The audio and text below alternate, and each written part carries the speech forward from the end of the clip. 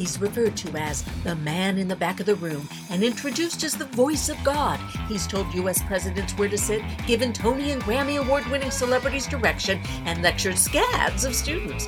But as he likes to point out, who cares? The event entertainment expert you don't know, Anthony Bellata. And Bellatified.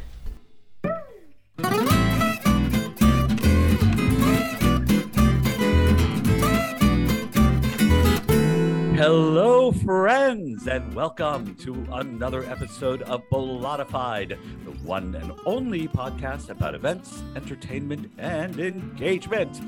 I'm Anthony Bellata.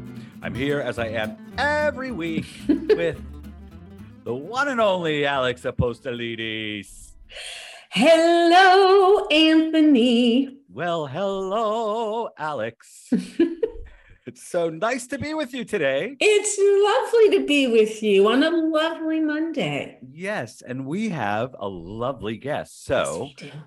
We won't take up too much time except to say, hey, remember to like and subscribe to us wherever you are listening to this podcast. Boy, that was shameless. Let's bring her on. Absolutely. Let's tell the folks who we have. Well, interestingly enough, she and I have so many mutual friends, and yet we've never met in person, which we've got to rectify that. But our guest today is a 5-time San Diego Music Award winner. Her new album, Stand Up, which is phenomenal, debuted at #1 on the Billboard Blues album charts and reached #1 on the Roots Music Report Blues album charts. She's had tracks played on TV and film, including shows on NBC, HBO, Bravo, Hulu, wow. Tyler Perry's A Madea Family Funeral. These are just to name a few, right? Fantastic. Great. So whether she's singing blues, jazz, rock, or pop, her powerhouse pipes always wow the crowd. She's amazing. Please welcome the fabulous Whitney Shea. The fabulous Whitney Shea. No pressure or anything. Jeez. Zero pressure. How'd you like that build up? I can't let anyone down now. Well, at least we're not asking you to sing. That's true. I just wish everyone could see the intro, the hand gestures you had, because I was really enjoying it so much. And, they just have to suspend their disbelief and envision it in their minds. It's a whole show in itself. She's all hands. She's very handsy. Greek and Sicilian. What can I say? It's just, it's that the only way. Instilled in you, right? That's it. Absolutely. So could you start by telling us exactly how many albums you have released? Oh my goodness. So I have 3 of my own, and then I've recorded on lots of other ones as well. But I did my first album here in San Diego, actually with the producer Archie Thompson in 2012. And then I waited a long time and released an album of original and cover material in 2018. And then I did my 3rd album in 2020, which was Stand Up, which has done really well. And that's the first album of kind of all original material. So that's been awesome. And you're the writer of all that original material? I actually have an amazing co-writing partner who's a composer as well, Adam Eros. And so we write everything 50-50, lyrics, melody, it's pretty amazing. How is it having a writing partner? You say it's pretty amazing. Is it really? Come on. No, it's really good. We just met up the other day, and it's really good to have somebody that knows you that well. Adam and I, we have an interesting partnership because we have different but very varied musical backgrounds. So we both have kind of a background in musical theater growing up. He grew up accompanying musicals because his mom was a musical theater director, but then he had a full ride in classical piano at USD, and then he went on to be the entertainment director and worked at the Shout House for 10 years. Wow. So he's played all kinds of different music and written country music, written all kinds of stuff. And now he does a lot of stuff for placements. And so, and then me, I started out doing musical theater and then sang the last, 12 years have done jazz, blues, soul mostly, but all kinds of different music too. So it's really cool, the two of us coming together, because like I said, we have kind of different varied backgrounds, but we're good friends and we work really well together. And we both have the same goal in mind, to be, just honest in what we're writing, and to write really heartfelt, genuine lyrics, and interesting, catchy melodies. So it's been a really cool partnership that we've now written stuff for 2 albums, and we're working on a 3rd one. Hopefully that'll come out next year. So yeah. Wow, that's impressive. Yes. So what is the theme of Stand Up, if you could share that with us? Okay. I like to say that I like to write music about empowerment. Obviously being a woman, I write a lot of music about female empowerment, but that album in particular was just kind of a celebratory, I don't know. It was interesting because the album came out February of 2020. So it's been really interesting, the journey that album has taken, because it was such a positive album and kind of a little in your face and fun and very high energy. And then it came out in this really dark time, or right before the dark time, I shall say. Right. So it's interesting, the legs that album has gotten, because I feel like it's almost gotten longer traction because of COVID, but then it also was like somewhat stunted because of COVID too. A slow start. Yeah, so I mean, some great things happened, like there was an article that came out when my album went #1 on the Billboard Blues charts, that NBC San Diego did, because it was such a crazy time. The album was doing really well, and as we know, our industry was completely shut down. And so the article said, singer tops Billboard charts, files for unemployment same day, which was so like par for the course of everyone in our industry. Right. And it was such I mean, and to think that headline is so telling, of what we all collectively worldwide went through. So it was kind of cool to have everybody, I feel like, almost be so supportive of the album, because they were like, man, I had to reschedule my album release party 3 times because it was supposed to be March of 2020. And then, we had it later that year. And then every time there was a spike and there was another shutdown, so we finally got to do it last summer, like in July, after, a year and a half. So it was pretty crazy. I mean, I hate to say this, but talk about bad timing. I know. No, I've said it myself. Yes. Who Coming knew? out with an album. I don't think we as the general public think about that, but maybe you can shed some light on what, if any, the general feel of the world has on albums being released or doing well when they're released. Yeah. I've noticed during certain times when the country is not doing very well, the music seems to be less happy and less expressive of good things. Is there any correlation? Can you speak to that at all? Well, definitely. I mean, especially in the genre that I sing, blues and soul music, a lot of it comes, I always say, from catharsis, and it's this expression of kind of purging these emotions. And I think B.B. King said it basically like it's not sad music. It's not that the music itself is sad, but it's more of an expression of getting those emotions out, and in that it's kind of a celebration in itself. So it's kind of an interesting way to think about it. For me, I am maybe annoyingly positive, or I try to be anyway. I was raised by a single mom, so she owned her own business. I've always been a hustler, and I kind of gained the hashtag busy little singer because all I've ever known how to do is work hard. And so even during COVID, when we weren't really allowed to gig, I was taking online classes, I was applying for art grants, I was doing everything that I could to stay busy and try to reach out to my friends who were all going through rough times. It's interesting what you were asking about, how do people feel about albums doing well? I mean, it's an interesting thing nowadays, albums doing well, because we're in such a streaming environment now. Mm-hmm. And, right before COVID, I had signed with a record label out of Germany that I'm still with, and this album, Stand Up, is the first of 3 albums over a few-year contract, and 2020 was going to be a whole year of touring Europe. It was going to be my big, so I came coming back. out. Like you said, bad timing. I was going to do my, big introduction to Europe. I was going to be gone all year.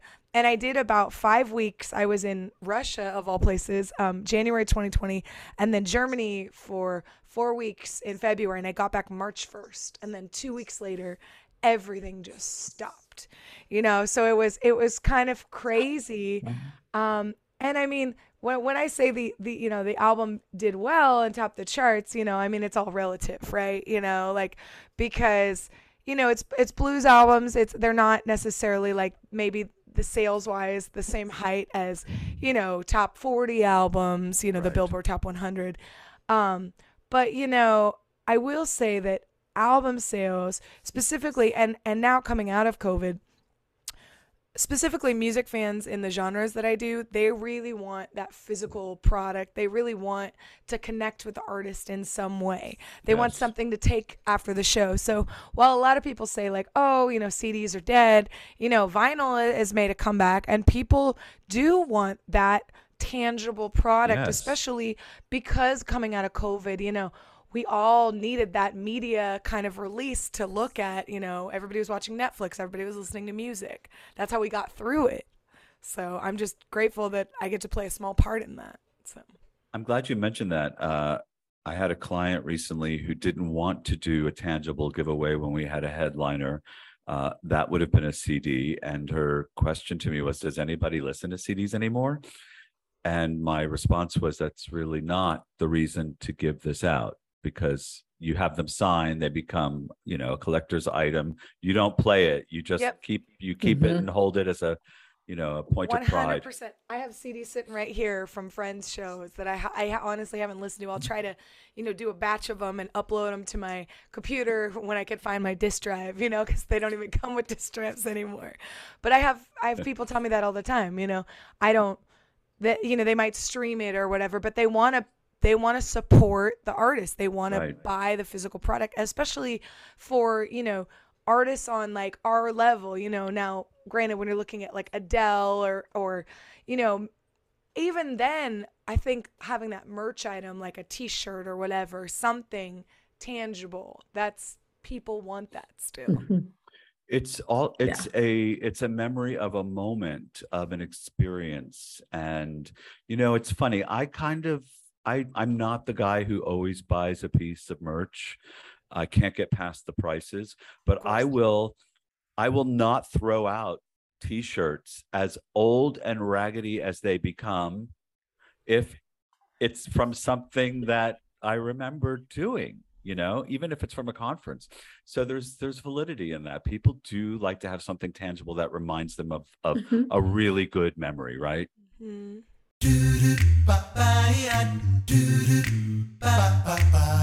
If I could pivot now away from the albums, why do you invest yourself in taking gigs, specifically what we would call casuals or one-nighters? Why do that? I feel like over the last 12 years, I'm a native San Diegan. I grew up here. And in the last 12 years, I've really developed a very loyal fan base who really comes out, and, that they've all become friends almost, and even new people. It's just that connection that I have.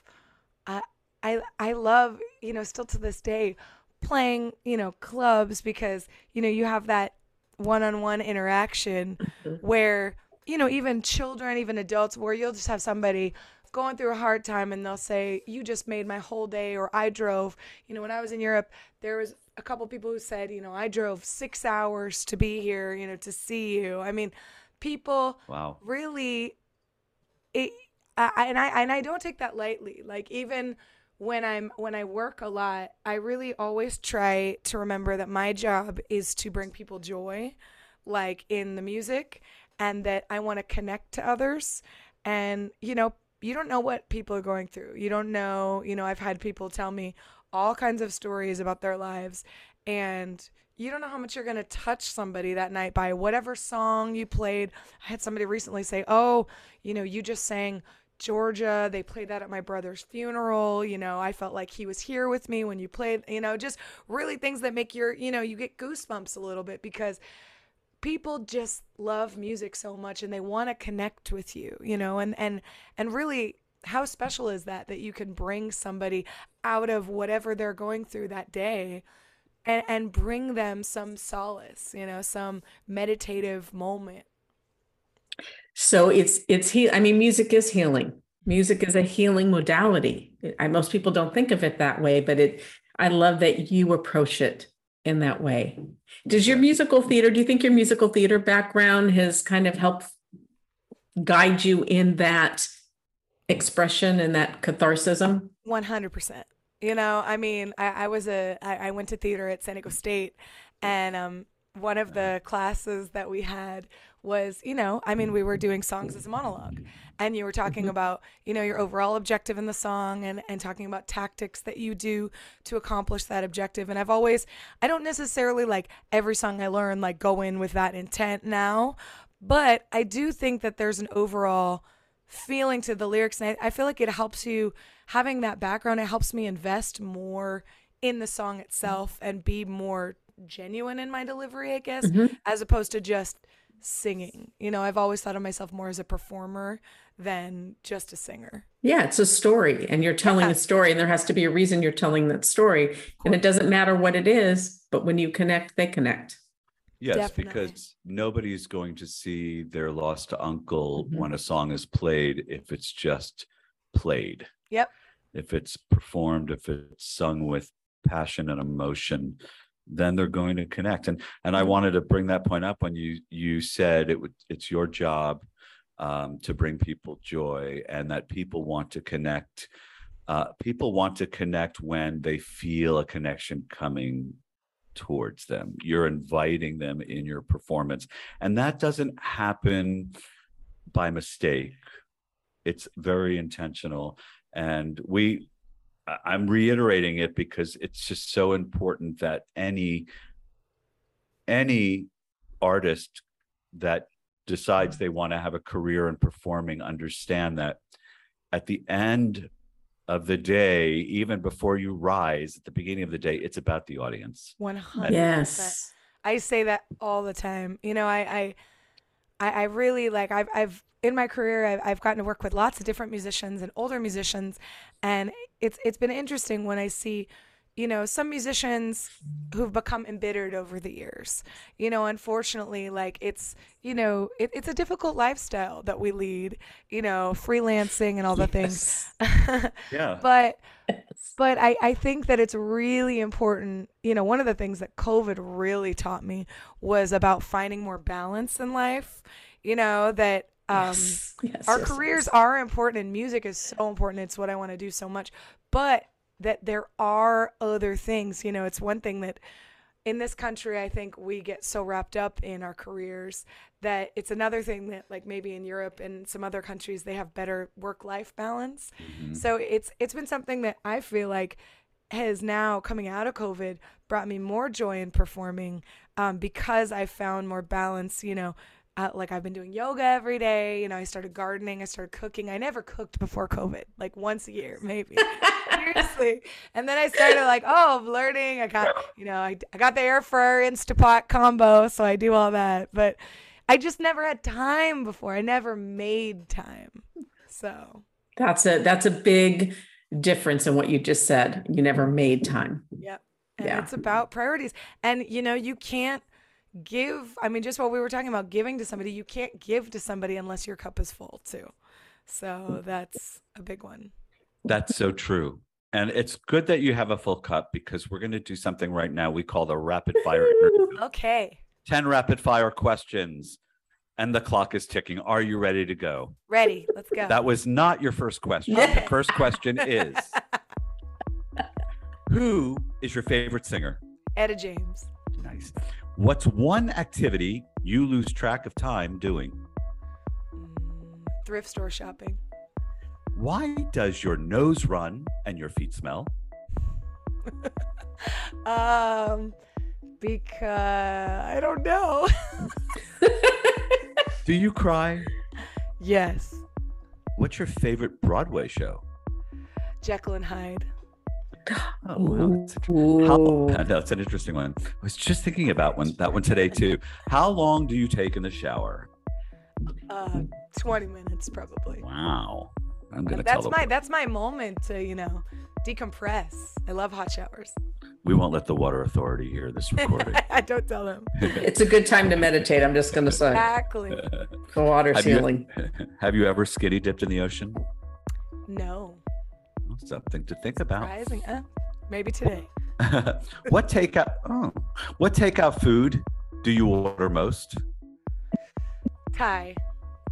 What's the item on your to-do list that you never get to? Lately, it's been my morning pages from The Artist's Way. I'm trying to get on those. Yes, I went through that course. Yeah, I'm trying to do it. I'm trying to make it a habit. Good. Other stuff keeps coming up, and I got to make it time.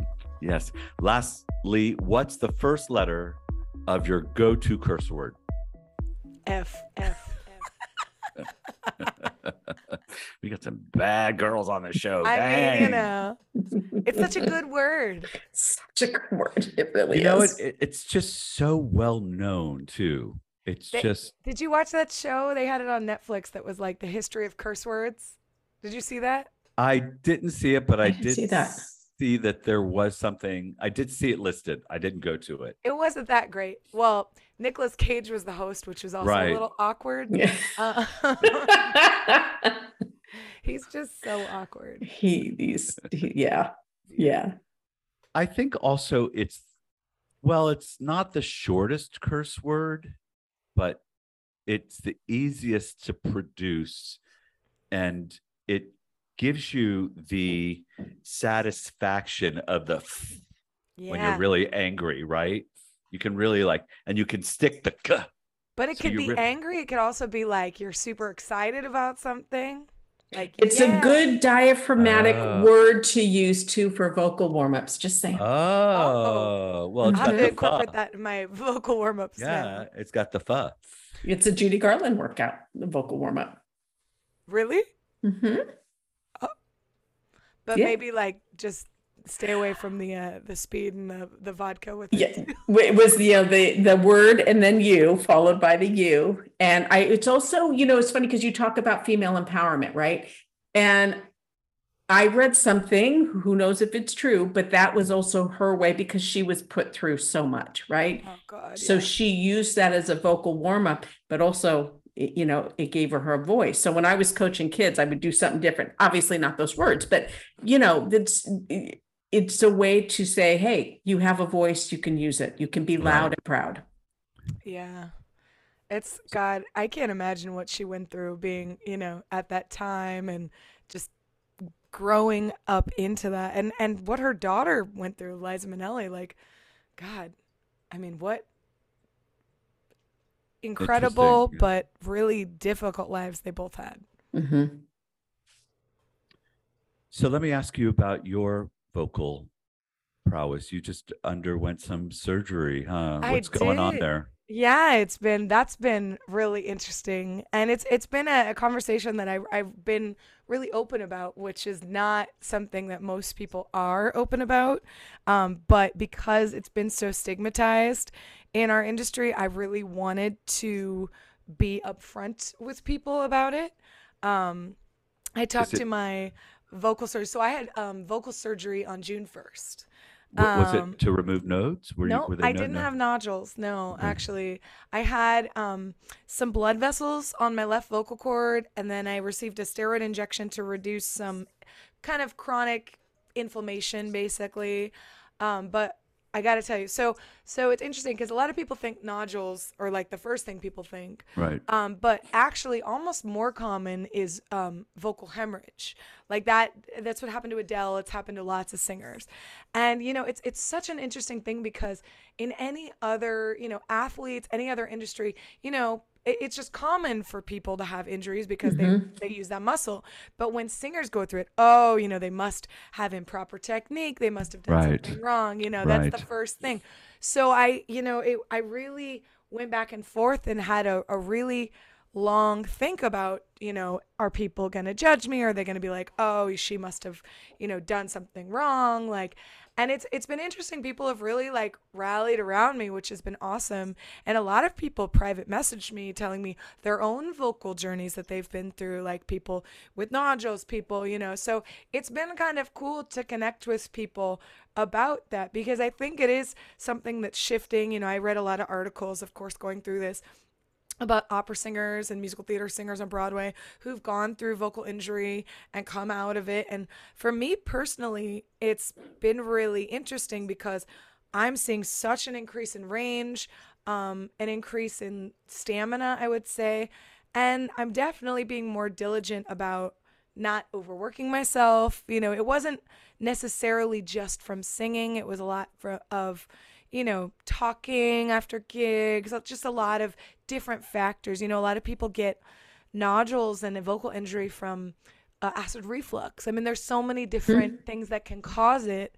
And I've been pretty diligent. I mean, I go to get scoped every couple years. So it wasn't like something that I ignored that, came up. And it was, and I had a couple months to prep because I first found out about this when I went in January. And we're really lucky in San Diego. We have amazing doctors at UCSD who work with singers. I mean, specifically like from all over. And I got a second opinion from Renee Gupta, who's a really renowned vocal surgeon in Beverly Hills.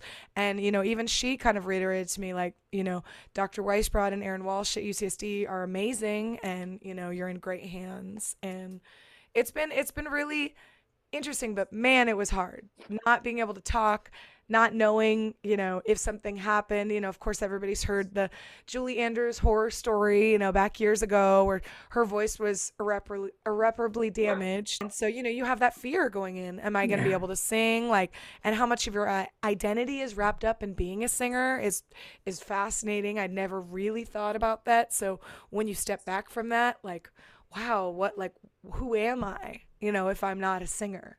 How did you get through that fear?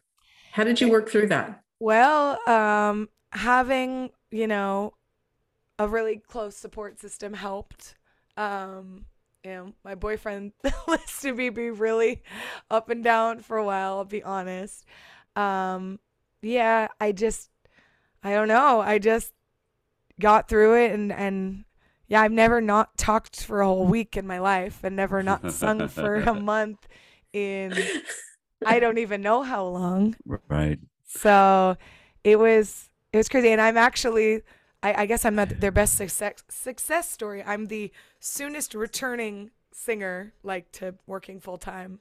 I went back after a month and I did a big festival for about 5,000 people in Germany. I had like one gig right before that, and then I flew to Germany. And so that was so crazy to go from nothing to, oh, here we go, we're in the thick.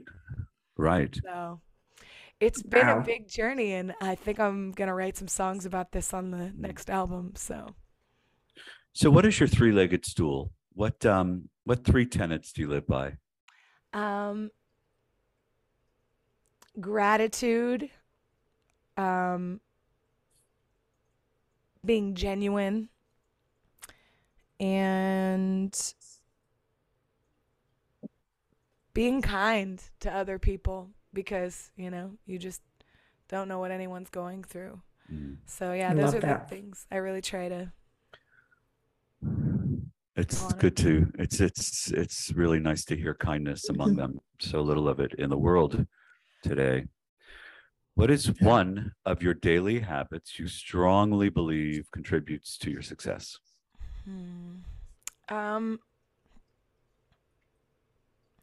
I think taking moments, it's interesting reading the book The Artist's Way right now, but finding the moments of like that spark, that electricity, like in whatever you're doing, just really, even if you're, running to a gig or whatever, you just find that moment, whether it's, with your bandmates, whether it's, with your partner, whether it's with your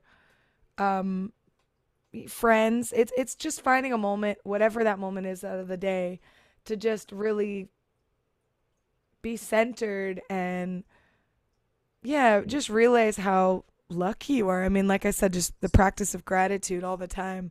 I think, nobody in this business is guaranteed anything. And I think I've been really fortunate. A lot of it is because I worked hard, but I think a lot of it too is because I practice gratitude and putting positive energy out in the world, and it's come back at me, and I've been really blessed in that way. So yeah, just finding joy, finding gratitude every day, no matter, I mean, obviously nobody is happy every day, everyone has moments, and, but seeing, especially when you see somebody who is in your inner circle, practicing empathy and really just trying to, find your own gratitude and help them, discover theirs. It's beautiful. Rambling.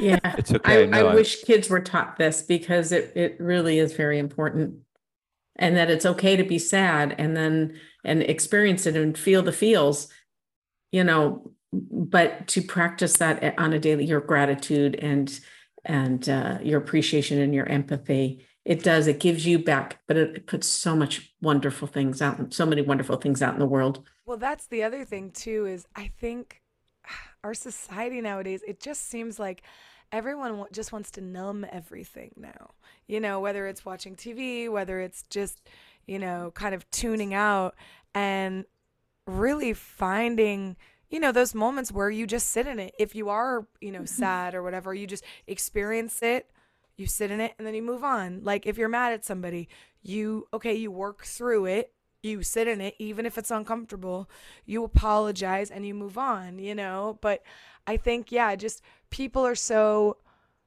I guess, against feeling things anymore. It feels like, anyway. I mean, I could be wrong, but at least just kind of my outward perception of society nowadays is people just, are overwhelmed by their daily lives, and they just want to go to work and come home and tune out. And really, if we can all find a way to, really experience feelings, I think that's the beauty about being an artist, is we get to do that every day. Yes. Yeah. So. What are the things you tell yourself when no one else is listening? There's a lot of imposter syndrome there.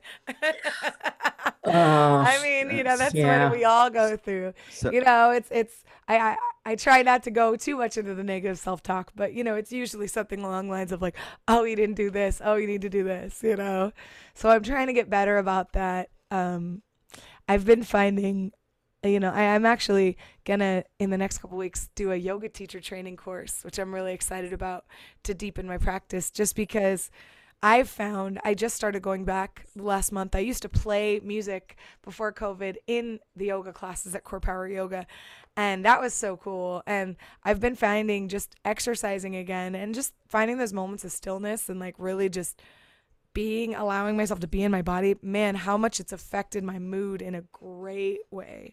So yeah, I mean, that to me is a daily practice that I want to just keep up.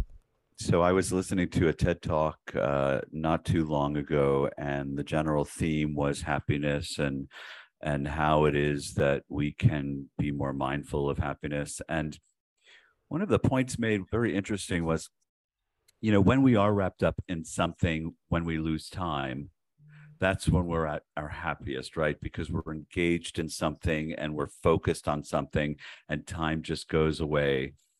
But that is a very small percentage of the time that we have in a day. Most of the time we're spent and our mind is wandering. We have nothing specific to focus on. And those are the dangerous times. Mm-hmm. And when I heard that, I thought to myself, because I'm like you, I'm constantly with the negative thoughts. Mm-hmm. I thought, oh, okay, they're aware that I'm doing this. This must be a thing. I have to try to turn this around. So yeah, it is just a question, right, of deciding what you're going to think about and being focused on gratitude, because it does help you to see life in a different way. Would you say that's true? I would definitely say that's true. I read a book, I think it was like 12 years ago. It was a really interesting book by this guy named Anthony DeMello, who was a Jesuit priest, but he was also he studied psychotherapy and he was from India. So there's a lot of like tenets of Buddhism within the book, which is really interesting. And yeah, one of the things that he talked about that I feel like was really life-changing for me, and I've tried to follow this, is he talks about like we're so socially conditioned to focus on, if I get this, then I'll be happy. If I do this, then I'll be happy.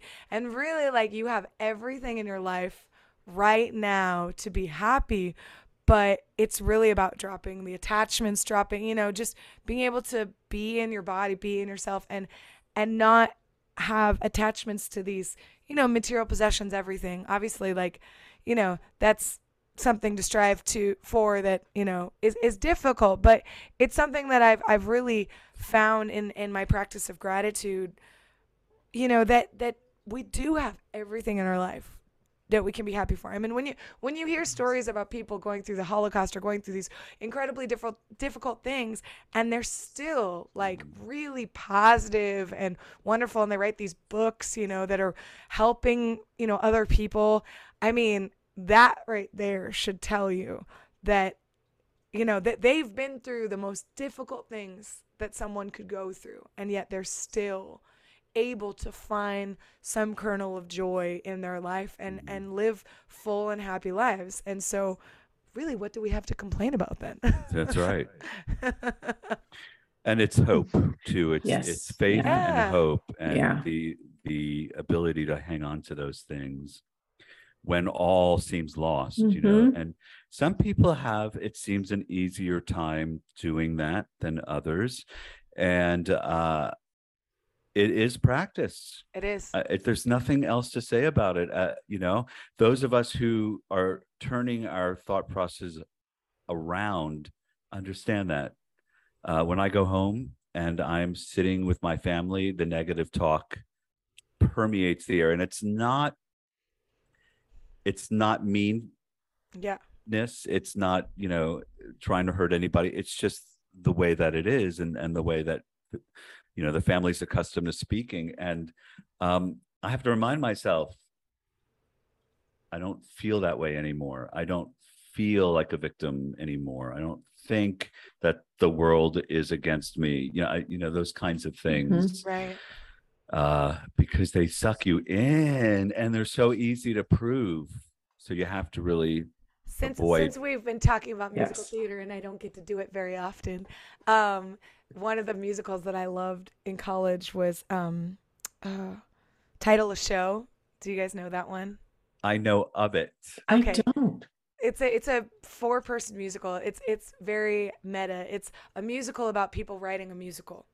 But one of the songs that's really great is called Die Vampire Die, and it's about like the vampires, quote unquote, in our head that just, that like tell you you're not good enough. It's about that negative self-talk, and it's something I always think about, die vampire die. Like, no, like you don't get to talk to me that way. Right. When we hear our friends, I'll jokingly say to one of my girlfriends, like, don't talk about my friend that way, when they talk about themselves that way. But, we need to think about that for our own sakes too, because it's so easy to see it with another person. But when we do it to ourselves, it's just acceptable. It's, of course. My Reiki master gave me a very good tool, and I get in the habit and then I get out of the habit, and I have to get back in the habit again. It's called Finger of Truth. Every time that negative, I hold up my finger, and it literally, I do the physical holding up my finger because, and it's like, I wouldn't allow anybody to speak to my child that way. Why do I allow myself to speak to myself that way? Yeah. And just so the practice is, okay, reframe, and just reframe that thought right away to break the habit. And I would like to, may I share mine? I'm doing which the is, finger now, and I just broke something. You just broke something. We heard it. What's yours, Anthony? Mine, I thank you. I would like to credit my friend Beth Meneghini for this. She wasn't talking to herself, but I talk to myself when I say, "Get out of here with that poison."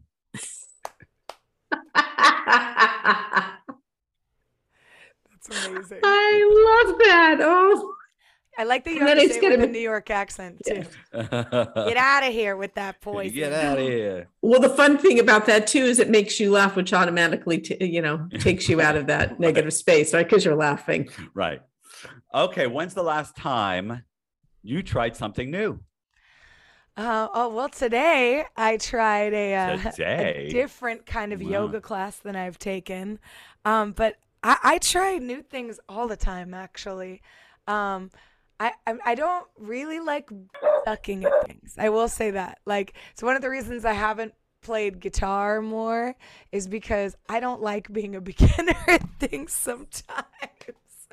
Um, but like during COVID, one of the things that I started doing was taking graphic design classes. I love art, but I've never been somebody who was like an illustrator. I can't really draw, but it's something that I've just really enjoyed. And this semester I'm taking 2 courses. I'm taking a advanced typography class and a logo and packaging class. And today in our advanced typography class, I had to create my own typeface. That's something I've never Wow. done before. Really fascinating, and would never think to have done that. But it's kind of cool learning new skills, especially like I had an acting teacher in college who told me this, and it's stuck with me for a long time.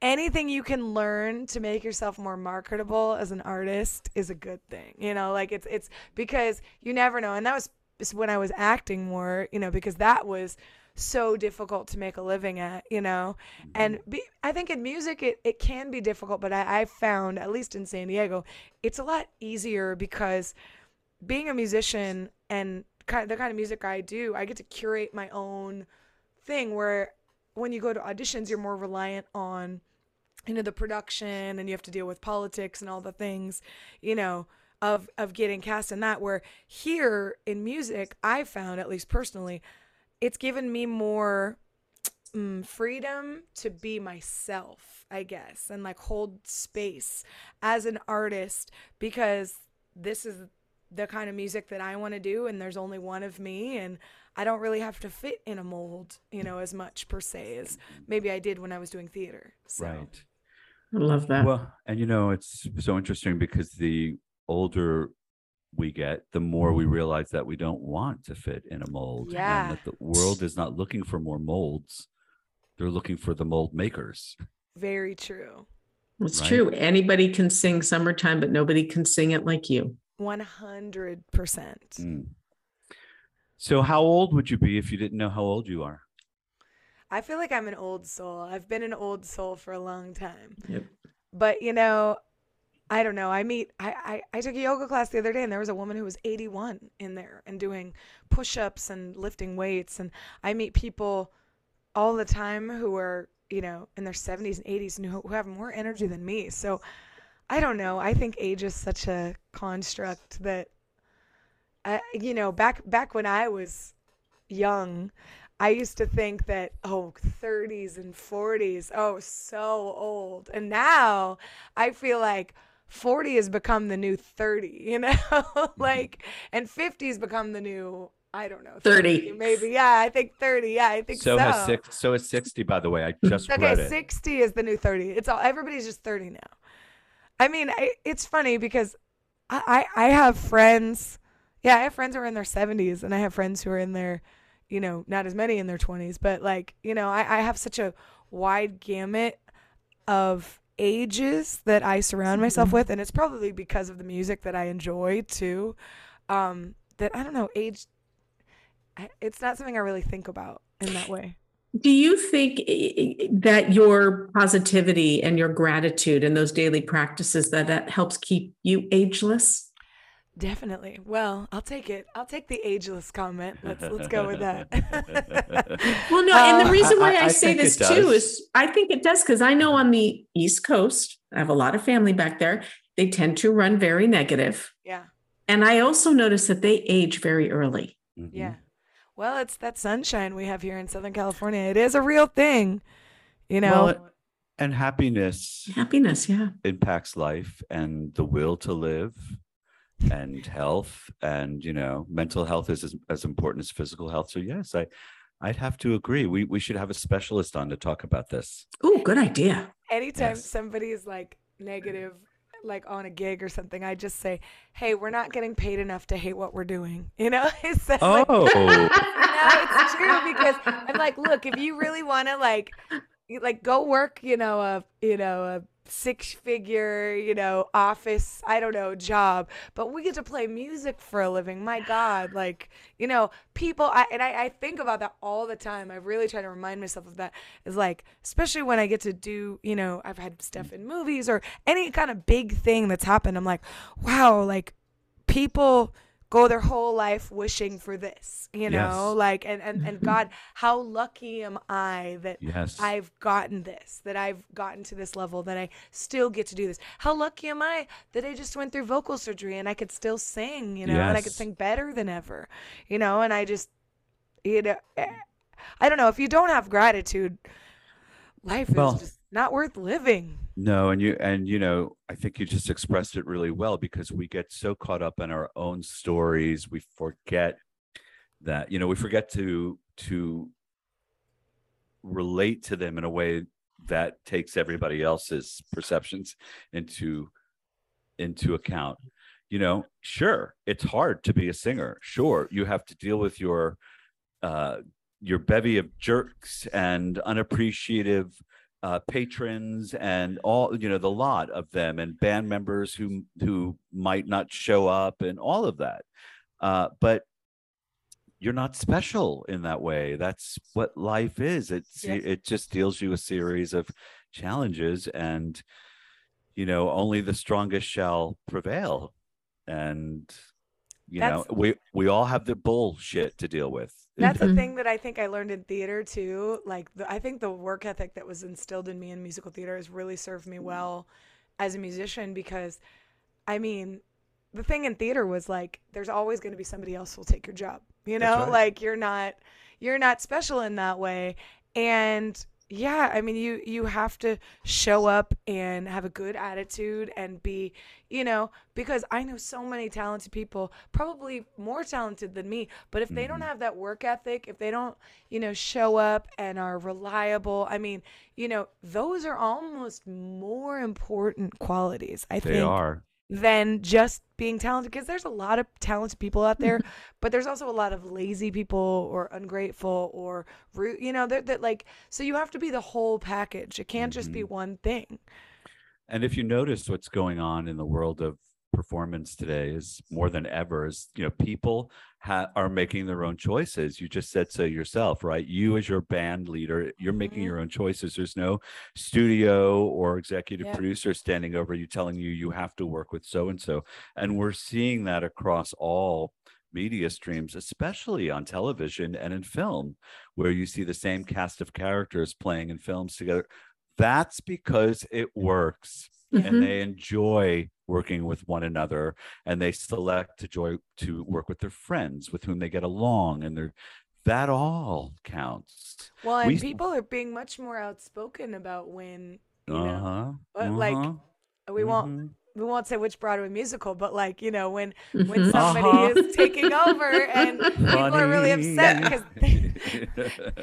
because they're not a very nice person, that, like, I feel like that stuff was kind of maybe implied before, but not really talked about. And it's No. interesting now. It's much more talked about, on a grand scale. I mean, like, not just within the industry. People like laymen are talking about that now. So Mhm. And can we be real for a moment? I think on the totem pole, actors and dancers specifically, are treated the worst. yep, When you're in a show poor and you're dancers. And right, and their life is like, their dance yeah, life is there's so careers, short. right? When you're doing a show and you're in a tech week, for example, you're there.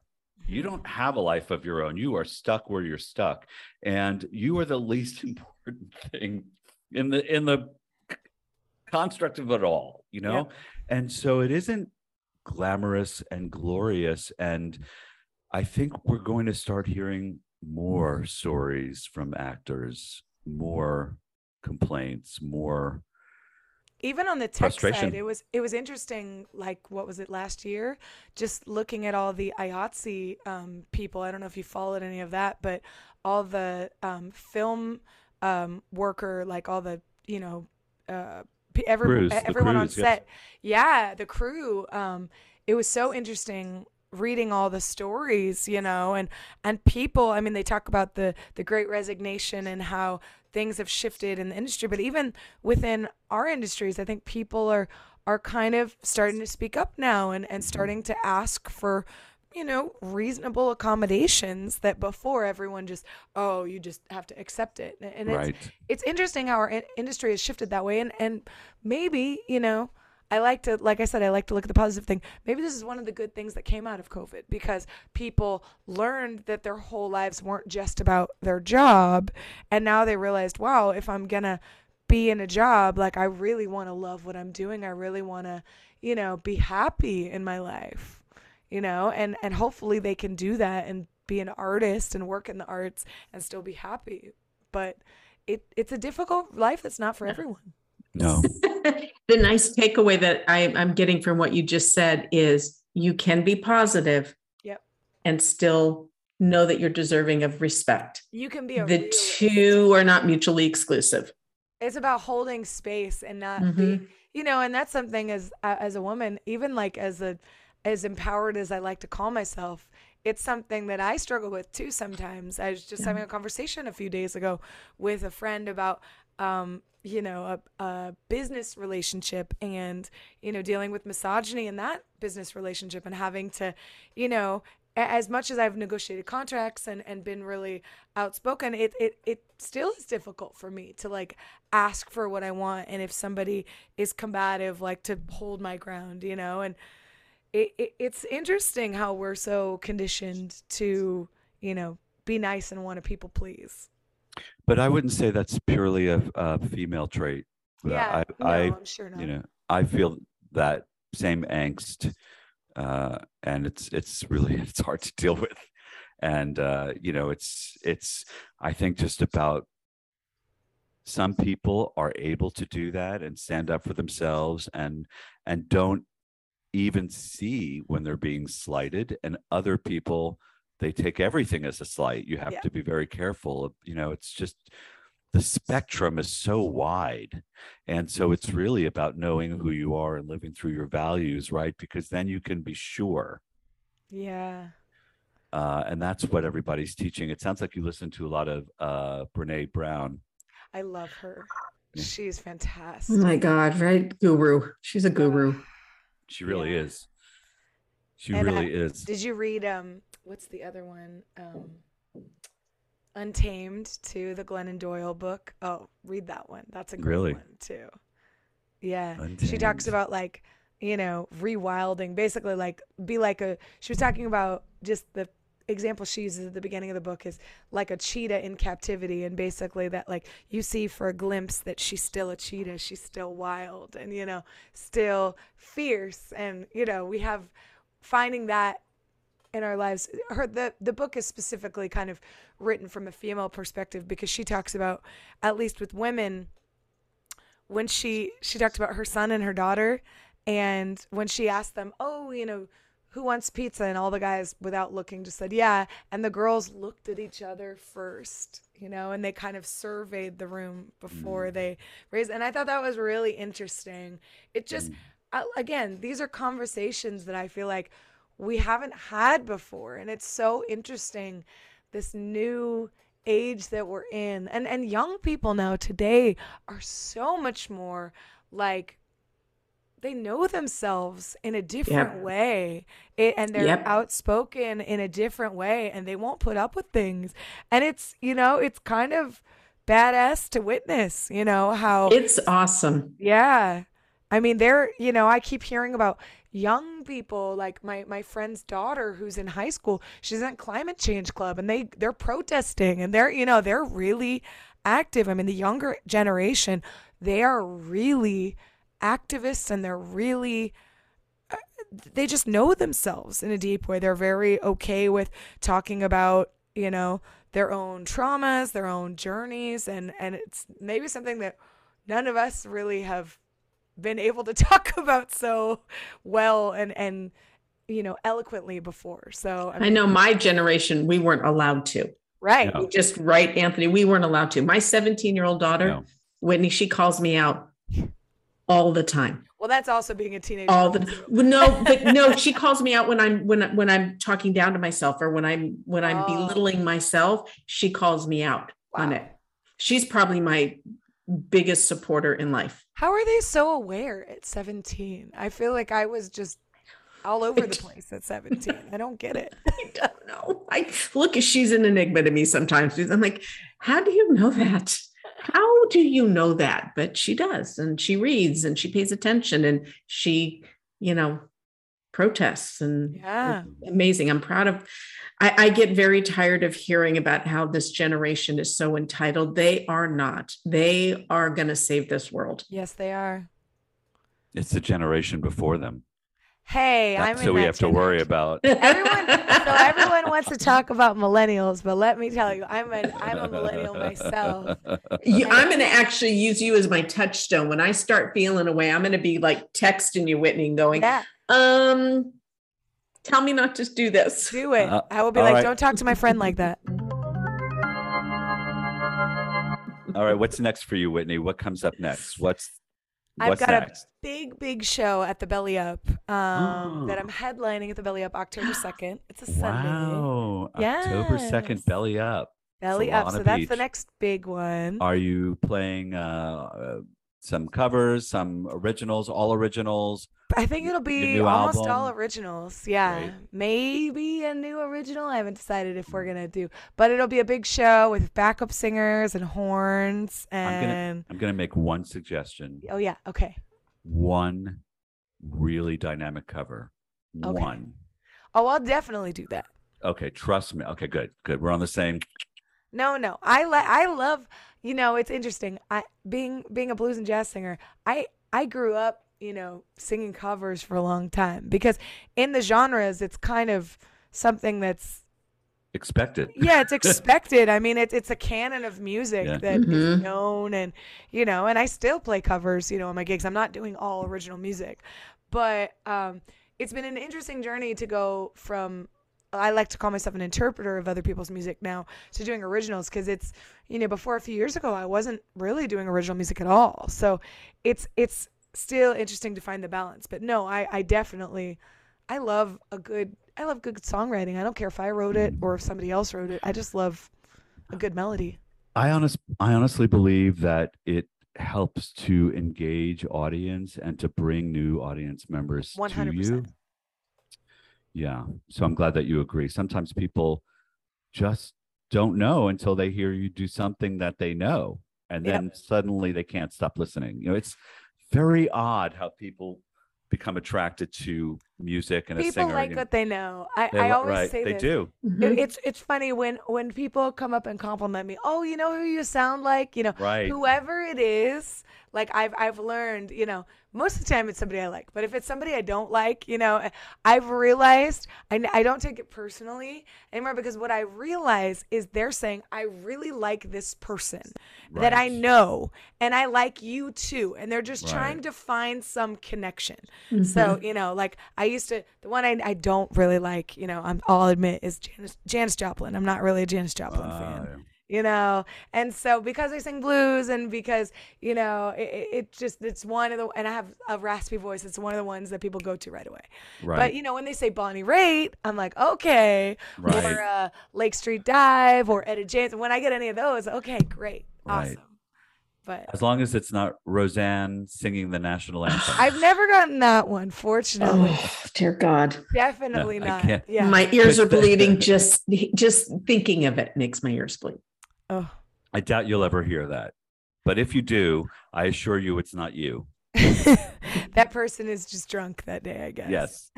So October 2nd, Belly Up, Solana Beach. Yeah. Whitney Shea and her band. How Yes. many pieces behind you? I haven't decided if we're gonna have 8 or 10 that night. Oh, but it'll be a lot. gee. And then there'll be Wow. two other bands. So the Tighten Ups are opening up, and the Sea Monks, who are an awesome. So they're kind of like a Americana rockabilly band. They're a family band. It's a dad and 2 sons and another guy. They're just Cool. wonderful. And the Tighten Ups, Laura Jane is the lead singer, and they're a big band with horns and stuff. They're like kind of Wow. rock soul. So it'll be a really fun night. I was about to say, who cares about the other singers? But now I well, do care. I mean, I love you. Come on, I care. I picked them, so I want it. It's gonna be a good night. I Oh, that's curated right. the evening. Do you want So, to tell us how much tickets are? Yes, they're $18, I believe, if you buy That them in is advance. such a bargain. Yes, come Oh on. my goodness. I'm gonna have to grab our mutual friend Julie Sachs. I love Julie Sachs. Shout out to Julie know. Sachs. Maybe we can make an evening of shout it. out to Miss Alex, Julie. October Yeah. 2nd. Yes. Yes, we can make an let's do it. evening A of it. and go see Miss Balada Whitney Shea. field trip. Yes, exactly. Yes. I see. And I've never I- been to the Belly Up. What? I know I'm a native San Diego and I've never been to the Belly Up. That's the best music. Well, I know. it is my favorite music venue in San Diego. But the new one, if you haven't been to the Shell yet, Oh that- gosh. that might be the Belly Up was my favorite music venue in San Diego, but the Shell I think is my favorite now. It's I amazing. mean, it is an iconic San Diego evening that you can't get just anywhere in the No. world. It is It's so amazing. beautiful. Yeah. And you could even go I mean, I don't want to say you should go for free, but you can even go and You sit there can. and picnic for free. Outside of the park. Yeah, you Uh-huh. can still hear it. Yep. We saw Pink Martini last week there, and they were yeah. oh my gosh, they were So so good. good. Oh yeah, they really were. They were what a wonderful show that was. I saw Tower of Power there like a month ago. Oh my gosh, Fantastic. Tower of Power. And our guest here today has performed there. You Me? have. No, Didn't I you didn't per- perform. No. Didn't you perform there? I thought. The Decadames did, but I was in Europe when they did. Oh, I'm sorry. I was like, Way to bring it up. Way to rub salt. I'm in the sorry. Okay, Great D'Angelo, way cut to- that. Yeah, great way to end it. No, she wasn't in the show. No, I'm just kidding. I was supposed to be on Wah, that gig, but I wah. had a good excuse. I was on tour in Europe. So, but one of my groups did perform there. 2 I nights. would say the tour in Europe is. I mean, come yeah, on. it's a good, tour in would- Europe. it's a good excuse. And I would say the Shell will be there. Yes. Yes. So it's Not going gonna, anywhere. It's gonna happen. Hopefully No, this it's going to happen. Yes. Yes. So thank you so much for joining us. Where can they hear their music? Where can they hear your music? their music. Yes, they can hear their music at Don't tease me. Tease me. Spotify, iTunes, all the things. Just look up Whitney Shea, WhitneyShay.com, and it's on all the social platforms. It's just Whitney Shea Sings. Whatever, Twitter, Instagram, Facebook / Whitney Shea Sings. And that is sang. You Sings. sang. But yeah, I sang. I'm just saying that because I did sing at a wedding once, and that was the comment after the wedding. Some lady came up to me and said, "Honey, you sang that song," and I felt so proud. I got that on Right? Friday. I love Did that. you? That's the I best. love it. Aw. Like you Yes. know that you hit it. Yes. Thank you for joining us, Whitney Shea. Thank Thanks you for so having me. much. Hey, listen, if you enjoyed listening to this podcast, please tell all your friends. Remember those 5 stars and remember to subscribe. And if you have a question or concern, just find us on bolada.com/podcast. You can leave anything you like for us there. Thank you, Whitney. Thank you, Alex. It's time to say goodbye. So long, farewell. Auf Wiedersehen, goodbye. Do you and you and you and you and you. Ooh. Stay engaging.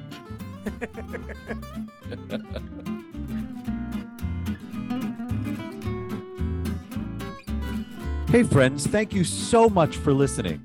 We have just one little favor to ask you. In our show notes, we put a survey. We'd like to know who you are. Would you mind filling out the survey for us? Just a few short questions, that's all. Thanks.